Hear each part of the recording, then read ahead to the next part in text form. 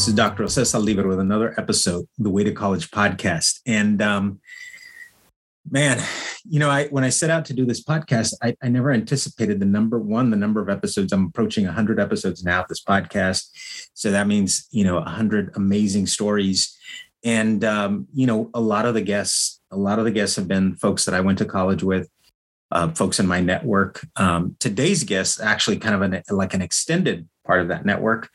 And just really briefly, when I was in college, when I was an undergrad, I joined a group at Stanford called Los Hermanos de Stanford. And I've had a number of my hermanos on, and it was an incredible group. I think I owe a lot of my success and the support that I got at Stanford to the organization. And today I'm joined by another member of Los Hermanos de Stanford. And so, Anthony, I'm going to let you introduce yourself to our listeners out there. Thanks, Jay. My name is Anthony Marquez. I'm actually, let me do it even more formally. Yate she Anthony Marquez yenishe fizikane nishe nakai bashichi tor konju dashiche nakai dashinale.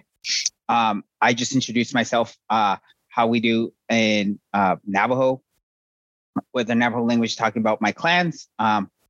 And I am half Navajo and then half Mestizo Mexican, where that indigenous side, my dad's traced back to being Warm Springs Apache.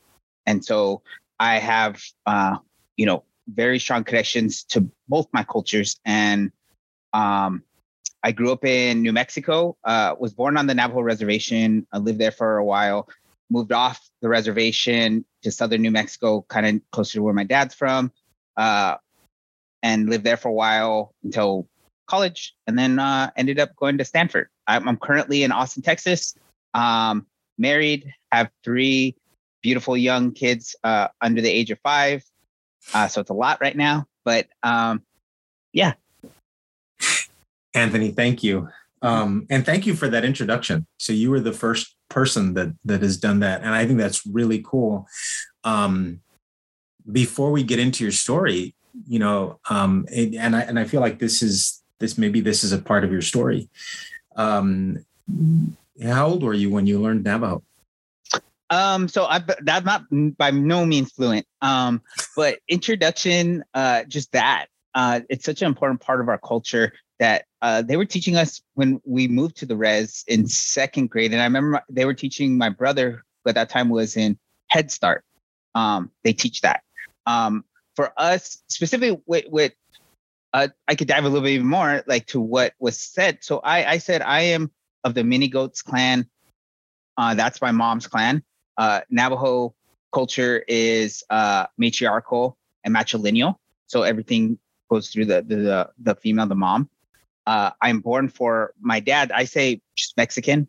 I don't know the correct word for. I'd probably say Apache, Warm Springs Apache. And then you say my paternal grandfather is of the Saltwater clan, and my maternal grandfather, and then my paternal grandfather is Mexican. And the reason why we do that in Navajo and they teach us such a young age is what Navajo has a concept of culture, has a concept of keh, and that's kind of like it's the community, your relations, people, like everyone, and it's part of that introduction is you're establishing like how are you related to someone. So I come into a room and I say that another Navajo person, oh, actually you're related. I'm related to you clan wise. Like you would be my uncle, my grandfather, or something, and from there. What that then also establishes is what's my responsibility to you? If I'm related to you and you're like, and I would be calling you my grandfather, I need to look at you, even if you're younger, like as my grandfather and show you that respect, that reverence and such. So yeah, so they kind of taught us at a young age, like I said, right when I moved back to the res, after being born there, we moved off away. They kind of just made sure we knew our clans. And if you didn't know it, go to your parents and then and figure it out. Work with your parents as far as understanding where you're from and everything. So yeah, quite young. Wow. Thank you for sharing that, Anthony. You know, I think it's a nice segue into the question that I ask all my guests, and that is, if you had to identify a starting point for your educational journey, where would that starting point be for you? Yeah, so I thought about it, and I was trying to think like, where can I pinpoint this? And I was like, you know, it just, there was not necessarily. I mean, you get really, maybe not the best answers. It's probably at birth in terms of my parents. And a big part of it is how they spoke about education to us, how they spoke about the importance of going to college. And I always say, like, one of the things I want to do as a parent is exactly what my parents did. And to us, it wasn't when you go to college or a question, or quite a question of when. It was like, oh, once you're in college, you're going to do this. Once you're in college, like, it was just established. Because I didn't actually realize like that sort of ingrainment of the importance of education till my senior year of high school, when I turned to, you know, classmates and asked, like, so what's your plans? Because I knew I was going to college. I had already applied. You know, I think during the application phase, I knew that was going on. And when my classmates said, oh, you know, they didn't answer college right away, or they answered, I mean, though some went to military, but still the ones that just didn't have much plans and weren't even applying, that's when it clicked, like, in me that, oh, wow, like, my parents did raise us different as far as that establishment of, it was just expected. And it was less of an expectation of that, like that hard press, like where I felt like I was doing something wrong if I didn't do it. It was just like, that's going to happen. That's just part of life. That's same. You go through puberty, that you're going to go through college. Like that was kind of, yeah. So then let me ask you, right? Your parents have this expectation of you. You recognize that maybe your friends didn't have the same kind of expectations from their own parents, right? And so you said some went military, some did go to college, but it wasn't as maybe as expected, right? As for you, what were you thinking of in terms of, you know, I want to go here, I want to go there? I think when I kind of break down my younger self, like I realized like how fortunate, I mean, I will say, like, I was just fortunate to be born with the gifts I was, that made, you know, things, mainly math. I'm an engineer, so math always just came to me natural. And I think the one thing that naturally just drove me across, just as I grew up, was just perfectionism. I just kind of always had that, where I had to be the best to myself. It was less of like showing off to individuals or trying to beat anyone. It was just to myself. Like I hated, maybe like I feared failure. And I had to be perfect. So with that, as I went through stuff, I knew that, oh, wow, I'm pretty good at this math thing. Once again, very fortunate that I am not first generation college student. My dad actually went to college and was a mechanical engineer. So I saw till about first grade, you know, he worked for Hewlett Packard in Colorado. And so I saw him being an engineer. And so I had this concept of, and he, you know, engineer, good at math. Then that makes sense for me what to be. I think later on in life, I realized like, what really you can do with an engineering degree. All I knew was like engineer, work for a big company. And I know we can go deeper in this topic of like how a lot of people from our communities don't really understand the possibilities. It just becomes representative of, I'm an engineer, I need to work for an IBM. You know, now it's changing to Google's, you know, Facebook's, Amazon, things like that. But back then it was, right, IBM, HP, you know, these kind of bigger companies. So I knew at some point I was good at math, good at science, enjoyed engineering, problem solving stuff. And I'm going to go to school and be an engineer, college. But specifics, I mean, as probably many of your guests have said, like, you kind of find your way, right? It's not a straight path. It's never like anything you want it to be. It's and yeah. And I ask Anthony because, so yes, I just finished giving a talk to a bunch of parents here in South Texas and talking about finding the right school for your kid. And it's fascinating because, right, if you look at research, if you look at the data, Latinos, and this is kind of just more broadly, Latino students tend to undermatch, right? We kind of set our expectations a little low. We don't go for maybe, you and I are Stanford grads, right? We don't look at Stanford, right? We're not looking at the Stanfords of the world. And you're telling me, like, in your community, you have your friends, some went military, some college was not an expectation. How does that person end up at Stanford? So just once again, fortunate. I don't think so I owe it to my brother. So my older brother, 2 years older than me, he went to Stanford. And what happened was he is the more of that typical individual that a lot of people think of when they think of Stanford. I'm probably less of in some senses. Like I said, I kind of just went through school, only did well because I was a perfectionist. My brother was one of those, like, just bright. And at one point he was tired of the public schools there in Southern New Mexico, the school that I ended up graduating from high school. He had gone there 2 years. I think he was having just didn't feel challenged at it, maybe some social fitting in. And so he went and found a Native American prep school. It's the best Native American prep school at that time. It's called Native American Preparatory School. It since dissolved, but he went there, and that's the type of school that at that time, 3 of his classmates ended up at Stanford. So high achieving, high everything. And so that at that school, they actually had college fair, and the Stanford recruiter went there and recruited specifically the Native American, the recruiter that worked on increasing the Native American population at Stanford went there, talked to my brother. So my brother had this whole vision. He's the one that, like I said, he had the thought of Stanford, high achieving. Myself, I was more along the lines of, I'm there in Southern New Mexico, Las Cruces, New Mexico, to be specific. There's New Mexico State. That's where my dad had gone. And he's telling me, this is a good engineering school. You don't need to go anywhere else. You're fine here. Like, we don't need to spend money, not having really idea of, like, this is good.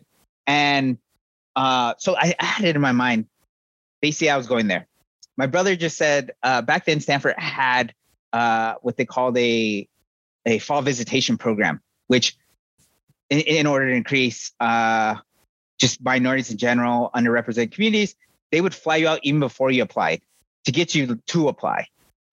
So which later on you find out, if they're pretty confident if you apply, you're going to get in, because that's how. So my brother just tells me, Anthony, come visit me. You just have to fill out this paper, this form, and it'll give you a free trip to Stanford to come visit me. I, once again, no idea of going to Stanford. So I say, okay, let me do it. I've never been to California, really never really left much in New Mexico, the Southwest. I'll go. It's free trip. I'm still going to New Mexico State. Like I'm telling him that I'm going to New Mexico State. Like that's paid for. I got the highest scholarship there. Right. And I mean, I don't think I applied New Mexico State. Like it's just one of those things, because you're in state, they automatically accept you and everything. I visited my brother and I was like, wow, this is pretty cool. Right? I mean, Stanford just blows you away. The admin weekend, or no. This fall visitation program. So that blew me away a bit.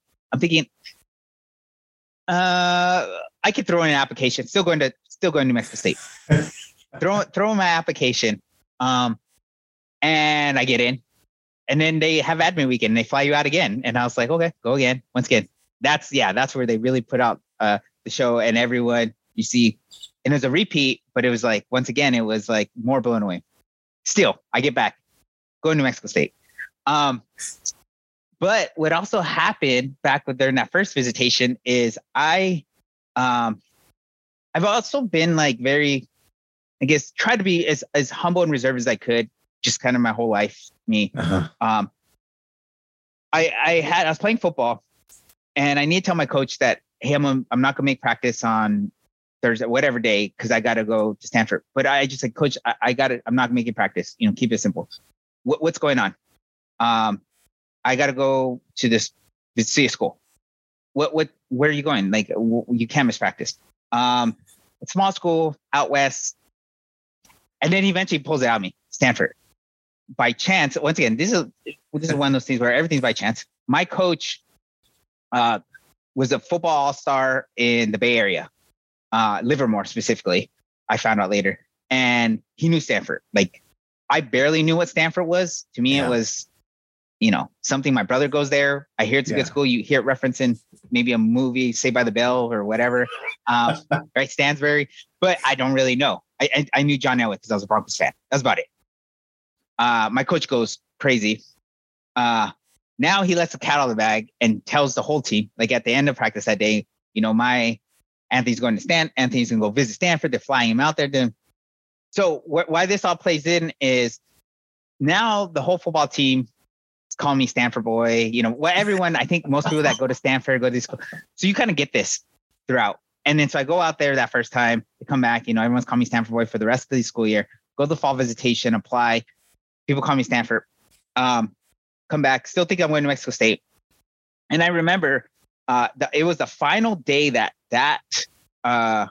your response is due. It's that postcard. And I had to turn in, and I hadn't marked it down. I walked to the mailbox and I sit there, and the thought that comes through my head is all these people that I grew up with, a lot of them are going to go to the local state school. They knew I had a chance to get in Stanford. They would call me Stanford boy, Stanford, whatever, all year. How can I pass this up? I can't live in this town. And now everyone's going to look at me and be like, why are you here? Like, you should have been at Stanford. So it was till that last moment. Then I said, okay, yes. And I put the card in. And that's essentially it. So that's like, I had no idea. I thought I was going to Mexico State. I was like, I eventually had to break the news to my dad, who, I don't know, he took it however he took it. But I had no idea.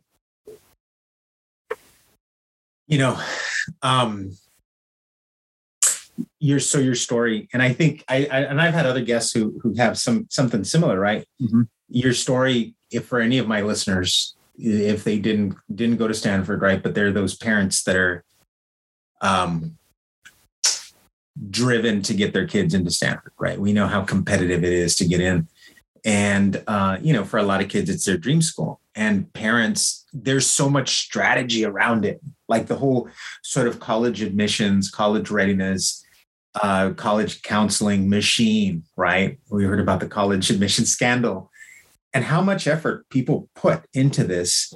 And yet here you are. And I'll even throw myself in there, because I shared in a recent interview, and I haven't aired it yet, but, I told my guest, I said, the only reason I applied was a friend of mine had an application, and this was back in the day, a paper application still. I ruined mine because I hand wrote mine.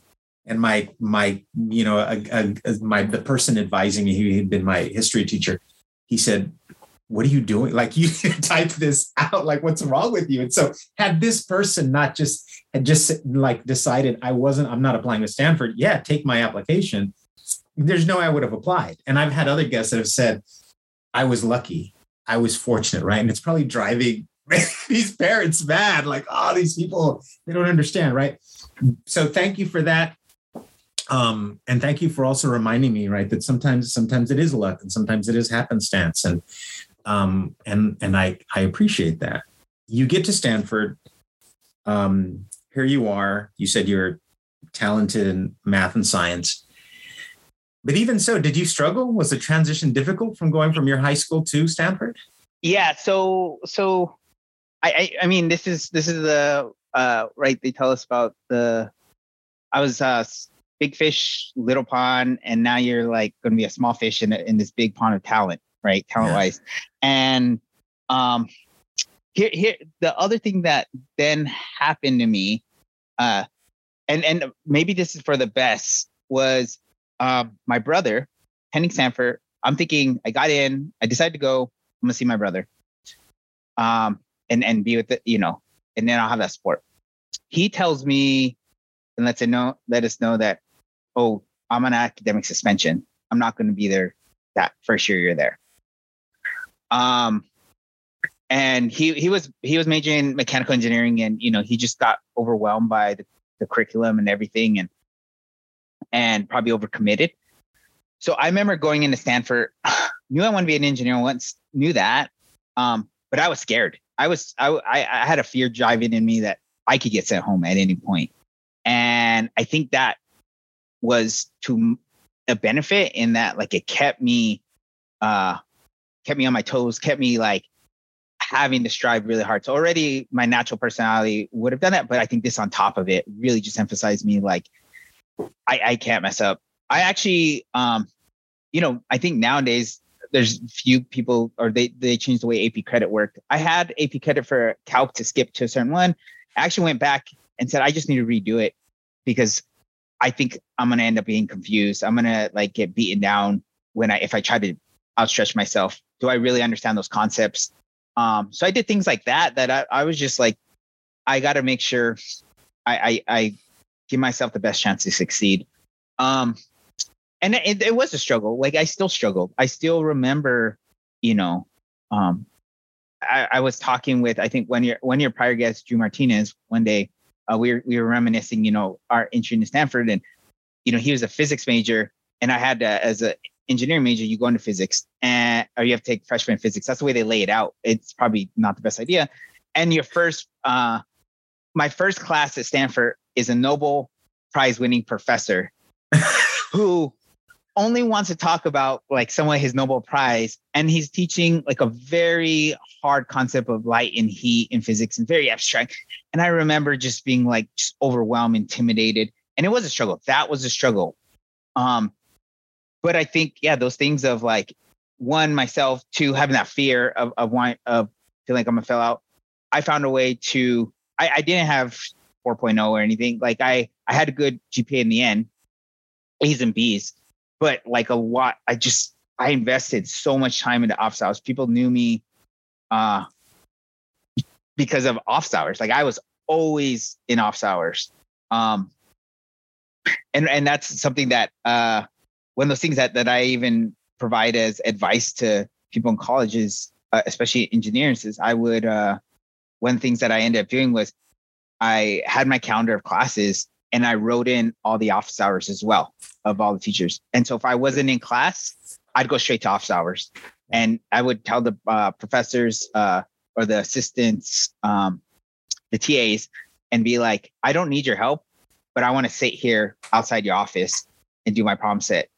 And if I get stuck, maybe I'll come in. And that's what I did for, basically 4 years at Stanford undergrad.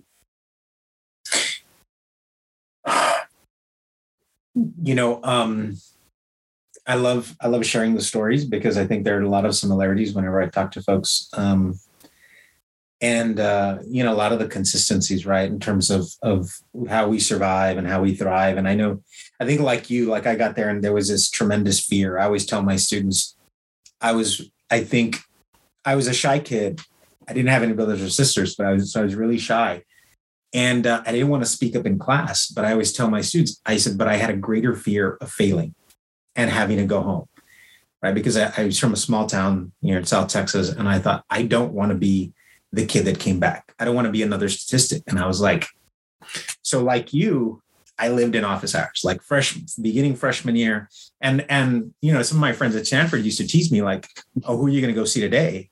Right. And I would always tell them, hey, I get free lunches out of it. I'm getting all kinds of stuff out of this habit. And, the funny thing is, like, nobody told me to do that.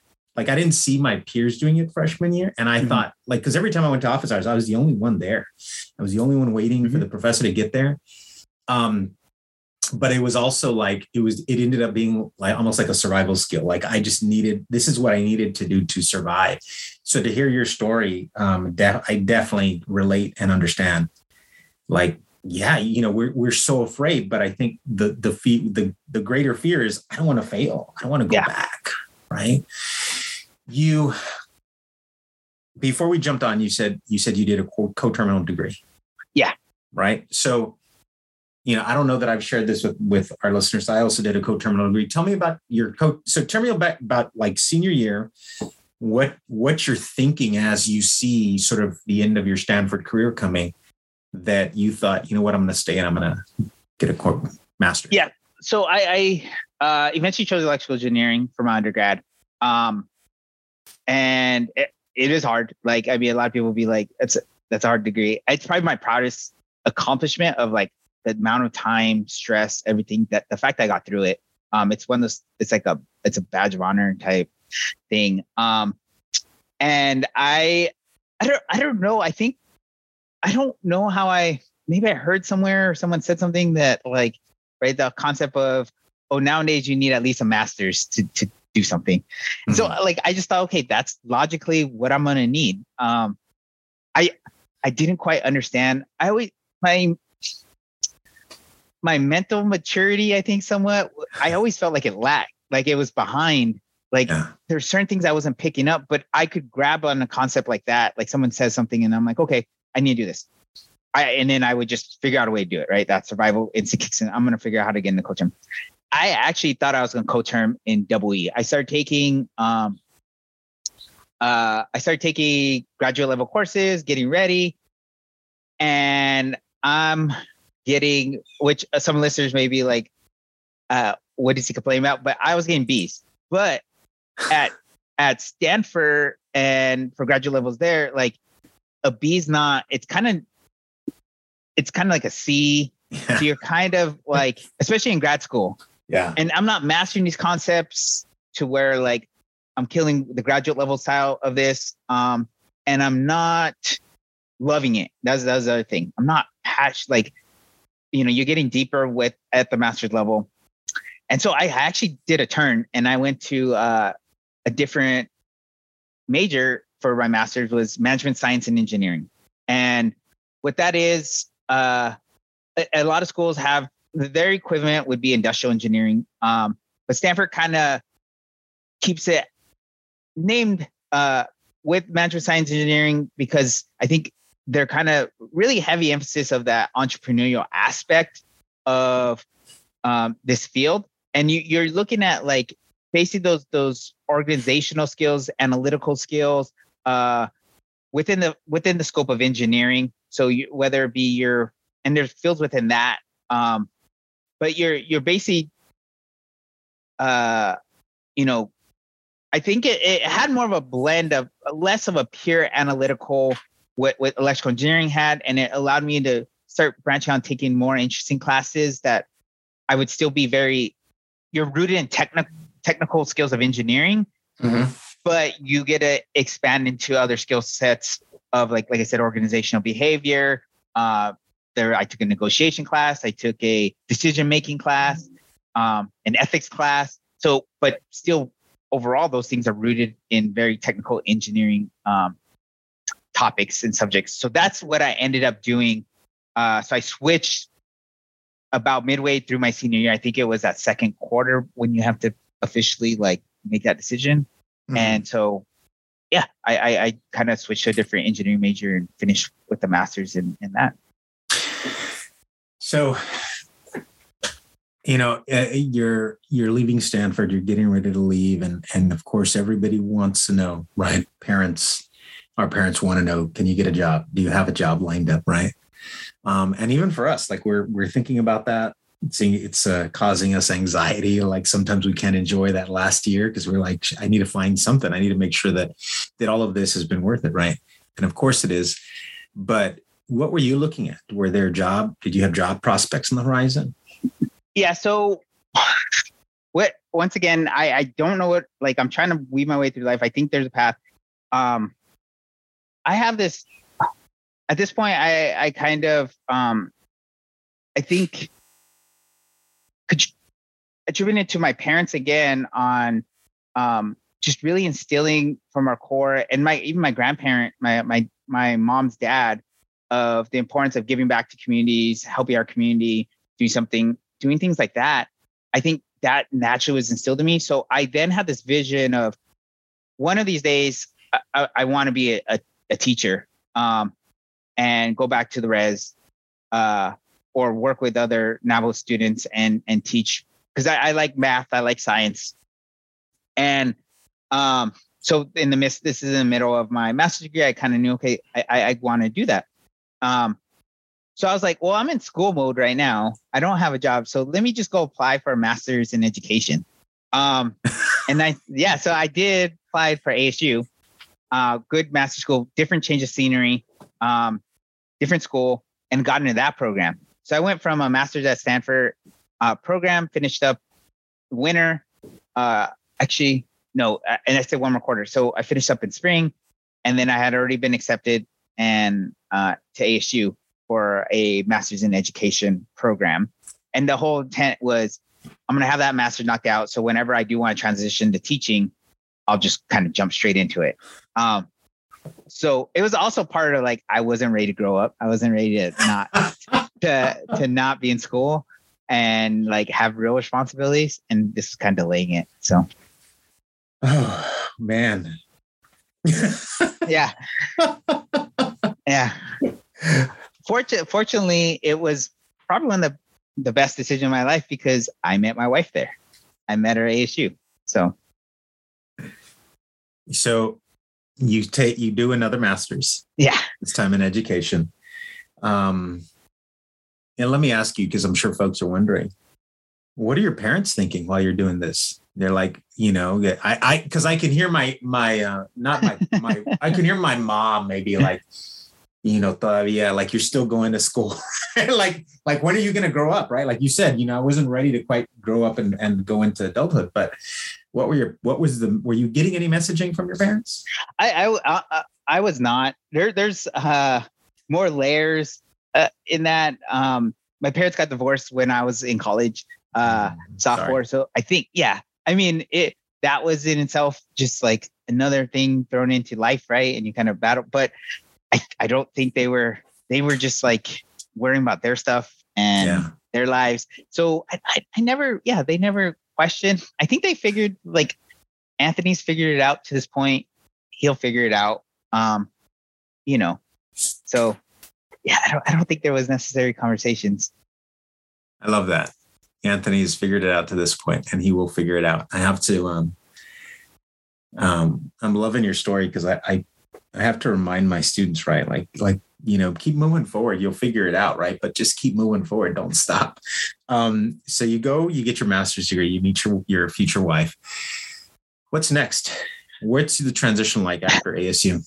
So at that point, I knew, all right, I knew it's hard to go from like, I should now be an engineer, because it's going to be harder to go back into it. If I want just continue teaching, going into engineering at that point is going to be hard, but then transition from engineer back to teacher, that's easier path. So I was like, okay, well now I need to get a job engineer. This is 2009 and the bubble has burst. Tech jobs are hard to come by. Here's a good thing for listeners and your students is this was a hard time in my life. I went 6 months plus without a job searching, applying for anything. I was, worried, scared. I knew and wondering if I messed up getting that education degree. If I had just transitioned straight out of Stanford, maybe there was more opportunity. Maybe the economy was better at that point. People are questioning me at this point. Recruiters like, why did you do what you did? Why'd you go into education? Now you want to go into engineering? Like that happens. And they kind of like, ask me that. Are you still technical almost? And it took a while. And it took me like, I remember I was just like in a very sad state and worried state that what am I going to do with my life? I don't have a job, no prospects. I'm working like whatever job. I'm working like as an intramural ref at ASU just to earn some cash there, doing tutoring, a couple hours there, like just whatever I could do just to like pay rent, pay for food, and feeling like I messed up. Fortunately, I ended up with some job prospects after going to a career conference for an organization I was part of, very adamantly a part of as an undergrad, and now as a professional. It's called the American Indian Science and Engineering Society. There's the equivalent for, women engineers. There's Society of Women Engineers. There's SHIP for Hispanic professional engineers. ACE is kind of very similar, but for the American Indian indigenous community. So I knew their conference. I'm still looking for jobs, but I'm like, I'll go to the conference because there's a job fair, and hopefully I get something. There, I got a few offers, and one of them, I was actually thinking about joining the Navy, just going as an officer and enlisted because I need a job. And then the other prospect was Lawrence Livermore National Labs. It's National Department of Energy lab out in the Bay Area. And I got a job offer from the Navy to basically enlist, and I was close to, and I was just kind of like pinging Lawrence, like, this is a big commitment. Like, Lawrence Livermore, like, I have an offer. Like, are you guys gonna offer me something? And in the end, they did.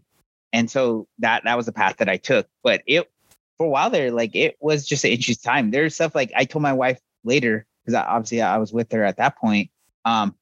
Did you know I was that close to like enlisting? I needed to find something. And not that that wouldn't bad, but it just would have been different, right? You kind of don't know where that path takes you. But went to Lawrence Livermore National Lab, and that kind of began my career as an engineer. Yeah. Anthony, what advice would you give maybe a recent grad who finds themselves struggling to find work, finds themselves in a similar situation to what you were experiencing? Some aspects I didn't realize. Now I realize importance of networking. And I hated that term at Stanford because you'd hear some people throw it out, right? And you're like, I hated it for the aspect of sometimes it felt like I didn't know if it was always genuine. Was someone saying hi to you because they need something from you? Like, it was that aspect.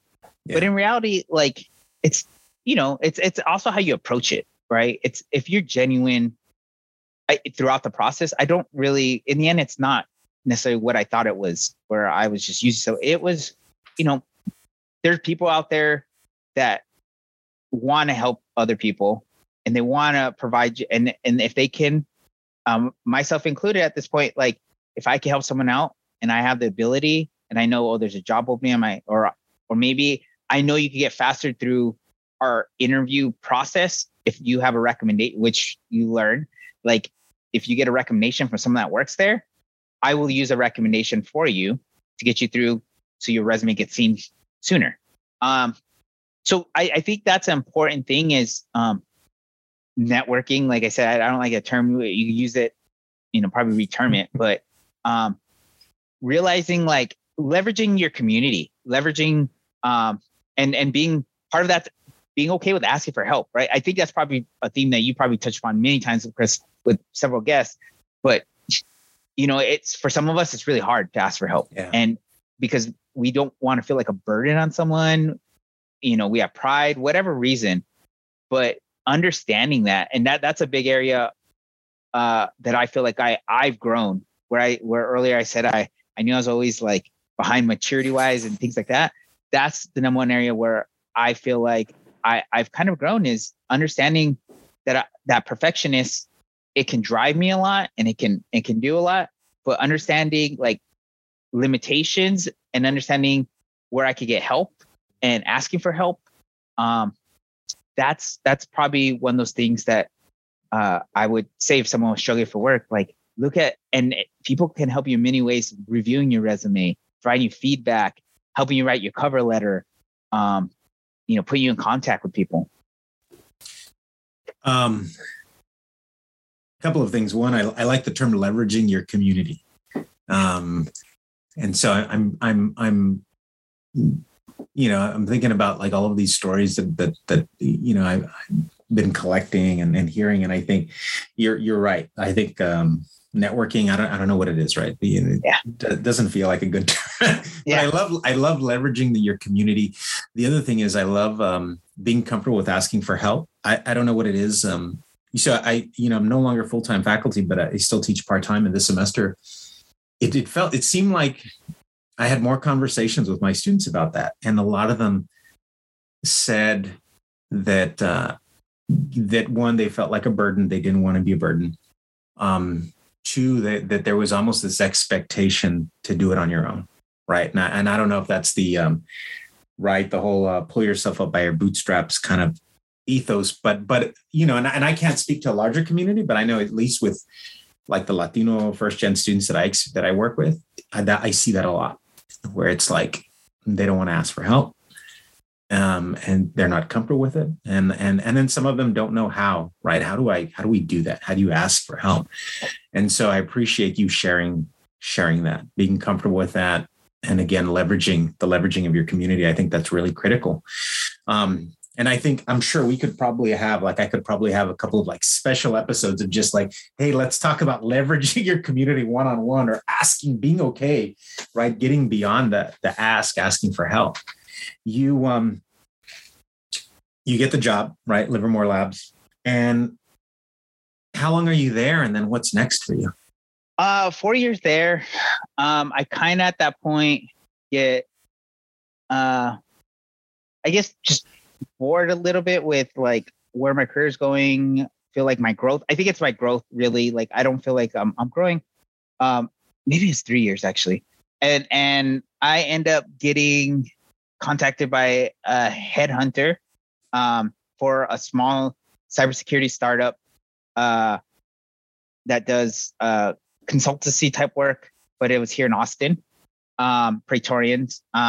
And so I joined, and I end up joining as the third technical team member, and that includes the founder, working technical things. And that startup experience, not only one, it brought me into cybersecurity where I'm currently at, information security, this field, which is super interesting. But also once that startup experience allowed me to wear a lot of hats, allowed me to do everything from, I was a people manager there, project management, just grew technically, did consulting work, development, all sorts of things. And it led to where I'm at. So there from Praetorian, left after after 4 years to Electronic Arts, the video game company, did cybersecurity for them. So helping to secure games and the platforms and everything. And then from there to where I'm at now at Airbnb, working once again in the application security area, securing Airbnb's platform and the application and everything that encompasses. Congratulations. Thank you. On finding consistent work after that, that very trying time. When I started the podcast, Anthony, I started it because again, I worked, last 20 years with first year students. And it felt like over the last 5 years, there was more and more pressure. Students felt more and more pressure to feel like I've got to have this figured out, and I'd always remind them, look, you're 18, 19, you're not, I know 18 and 19-year-old like reasonably has life figured out. And it's funny because yesterday when I was talking to the parents, and it was a large room. It was a big room. I think I did 3 sessions, and overall I saw like maybe 275 parents. And in one of the sessions, I said, hey, there's a lot, your kids are feeling a lot of pressure. And I said, as I was telling them, as they think about where to send their kids, I said, wherever your kids go to school, make sure that if they don't know what they want to do, that there's going to be support, and they're going to have time to explore and figure things out. And if they know what they're going to do, that if they have an idea, that again, that there is still that support and right program. And I said, and remember, and I said, when you were 18 and 19, do you remember being 18 and 19? The parents like shaking their heads, right? These are like largely Spanish speaking parents. And I said, did you know what you wanted to do? And, it's shaking like, and I'm like, thank you. Right. So let's ease up on our kids. Right. Like, and so, I started the podcast because I knew like knowing what you want to do at 18, 19 is not typical. So let me share these stories. I'm going to reach out to my network, and because I think the stories will tell for themselves, right? They'll tell the story. And so, we get fixated on this idea. We're told we've got to figure out, what am I going to do for the rest of my life? And here you are, taught, several master's degree, work at Livermore Labs, work at Praetorian, right? You're still doing similar work, right? But like you said, you've worn different hats. Mm-hmm. And so that, like your experience, I think is more typical of work today than work 20 years ago, 30 mm-hmm. years ago, right? Than what we sell kids on or the expectations we have. So thank you so much for sharing that. I think there's... sorry. No, go ahead. Go ahead. I think there's also one thing that I do want to point out, because I think it's very important, is, I ran through that and it sounds like, okay, well, he jumped. Even then, like there was a lot of failure in there. There's a lot of me thinking I had that path, the next path. Okay, I'm ready to leave this job at Praetorian, say, and I interviewed with Google, the NFL, Facebook, Uber, like companies like that. And you know what? I did it. I didn't get the job there. I did it. Like I got rejected. I got rejection letters. And in the end, like, I say now, I work for Electronic Arts, and people, wow, that's so cool. Like you got your dream. I can make up the story that it was the only job I wanted and I got it. But there's plenty of stories of me being rejected. And I think that's important for me to point out, because I think that's part of this overarching that, like, there was no direct path. And I try to make it. I try to be like, all right, well, after I get this job from the NFL, we're going to move here and I'm going to do this. And then boom, you don't get it. Yeah. And you kind of just, I'm making my way through it. So I think, I really want to emphasize that aspect of it. Like there's plenty of failure there, and it stinks. And I was hurt, and I felt like crying, and I probably did cry for some of those, and leaned on my wife, and just said, like, I don't know what we're going to do, like whatever, but it's working out, right? It's I'm making my way through.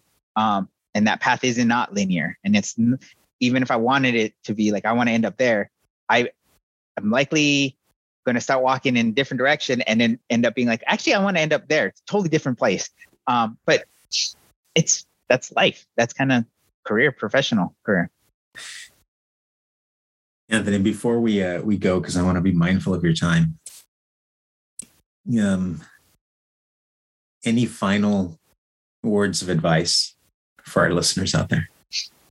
I think, so I guess I do want to talk about this next chapter of my life, because I think it starts, it emphasizes a good point of that path of where you can end up going and how things can start coming into place somewhat. So right now I work for Airbnb. But before I left EA, I knew I wanted, so you set certain goals in your life. Like I said, you want certain things. Here's an example of like setting something that's really, really important for yourself and finding a way to do it. So I had told my wife, even before we were married or anything, like my Navajo culture is super important to me. Like it's everything. It's my identity. It's everything.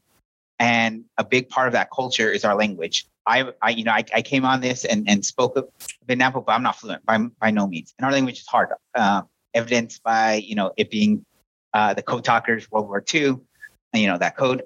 And so much of my culture is connected with the language that I want my kids to know that language. My future kids, at this point, like I said, we're not even engaged. We're just dating. But this is how I knew that she was the one, because she was okay. So I said, I want my kids to go to Navajo immersion school. I at least knew of one at that point. However I get there, and this is what makes me transition to teaching sooner. If I have to go teach on the res, because there's no technical jobs there, I'll go do that. Like whatever I have to do. So that was always there. We eventually have our first kid. Countdown's on. Because immersion school started at kindergarten. We have about 5 years from when the first kid. Now we got to figure out what we're doing. Am I going to transition jobs? Like, okay. In the end, where this is going. So my wife ends up, she's from Arizona, from Yuma, Arizona. So the bottom corner of Arizona. I'm from Navajo Nation, the upper corner of Arizona. So we're probably as far apart as you can become where we're from. My wife finds a Navajo Immersion School in Flagstaff. We like the town, Flagstaff, Arizona, beautiful mountainous town, everything. And I was like, wow, like that's great. So how do I get there? I at some point at EA, and we're charting this out. Like I said, like 5 years, we got to figure out how to get immersion school. Am I just going to be a teacher? I say to myself, I realized, I don't know what it was. I realized like, you know what? I have a skill set. I have value because I'm doing pretty good at my job. And you know, obviously it's shown by how my peers look at me, how my manager looks at me, everything like that, my annual reviews and things like that. I can just go tell them I know I'm valuable. Like, how do I become remote? I want to be fully remote. And I think I told them in like 3 years, 3 years. So I can accomplish this dream because I wasn't ready to give up on tech yet. Like I love the problem solving of my field. You know, and yeah, I'll be a teacher. I feel like I always say, like, I'll never retire. I don't look at retire. Like when I'm done with tech and maybe just burn out, I'll just go teach. And that's what I'll do. But I wanted to stay in tech because I was, enjoying these problems, the problem set. That's that engineer in me, that problem solving. And so I told EA that, and they were kind of transitioning me to, okay, they understood because I realized I was valuable. Now, what happens in our industry is you get headhunters, people start reaching out, especially in like cybersecurity, because there's not as much talent as they want to fulfill all those positions. So I get hit up by headhunter, by plenty, and all my first requirement is I need to be remote. That's like, it's a non-starter. I'm gonna be remote because I know there's no one has an office in Flagstaff, and my kids are going to immersion school. Well, Airbnb says, they're when they headhunt me and they say that, they say, okay, yeah. And it was a more interesting opportunity. So I took that job. Also around that time too, I bought land in Flagstaff to build our forever home. We hope to be moving there in May. My daughter's, enrolled, ready to attend that school. And that was me. So overall, like, that's going to happen soon. And that was me setting one thing that was super important, and that's my culture and this. And I realized also the aspect of like what I bring. So putting value in myself, realizing that, I think to me, like, that was something that after I look back and I was like, wow, like, I didn't realize that was possible in the end. But that's a story that I did want to share with your audience. I love that, because I think somewhere there's a connection, right, with us. And when I say us, I mean I mean students of color. I think a lot of times we undervalue ourselves, and we don't know how to place value on ourselves. And so for you to recognize, right, your journey, but also what you bring to the company and your value to the company, and to be able to say, to be able to believe in yourself such that, you know what, I'm going to lay out sort of my terms and what I want. Right. And if my future, if they see me tied to this company long-term, this is what I expect from the company. And so congratulations, man. That's awesome. Thanks. That is awesome. And really courageous of you to do that.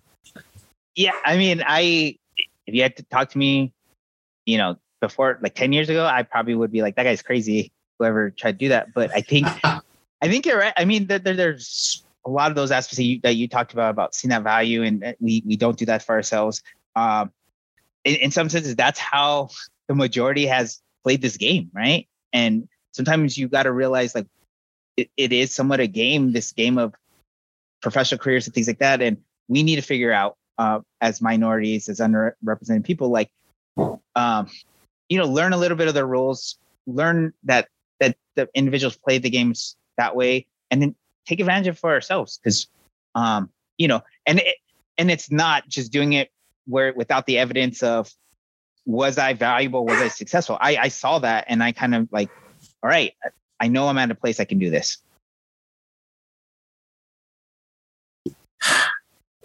Anthony, thank you. Thank you for your time. Thank you for sharing your story. I know your story is going to resonate with a lot of folks. I appreciate you going back and talking about like the failure, like, right, you're talking about your trajectory, but then going back and reminding us, or at least sharing that there was failure along the route. And so reminding us that yeah, that too, I don't know, maybe that we should expect it. And that's also just part of the journey, right? Because it's not always going to be highs, that there are going to be plenty of lows. So thank you for that. Anthony, congratulations again on everything and all of your accomplishments. I look forward to seeing pictures of your forever home in Flagstaff, Arizona. And my parents used to drive me up to Stanford, at least either drive me up or bring me back. And so we always went through Flagstaff just because it was so beautiful. So Matt, props to you. I think that's amazing. And so I can't wait to see those. And then congratulations on the family. Thank you. Thank you. This concludes another episode of the Way to College podcast. Thank you for tuning in. Don't forget to subscribe, rate, follow, all of those wonderful things. And we'll see you next time with another wonderful story. Take care and bye-bye.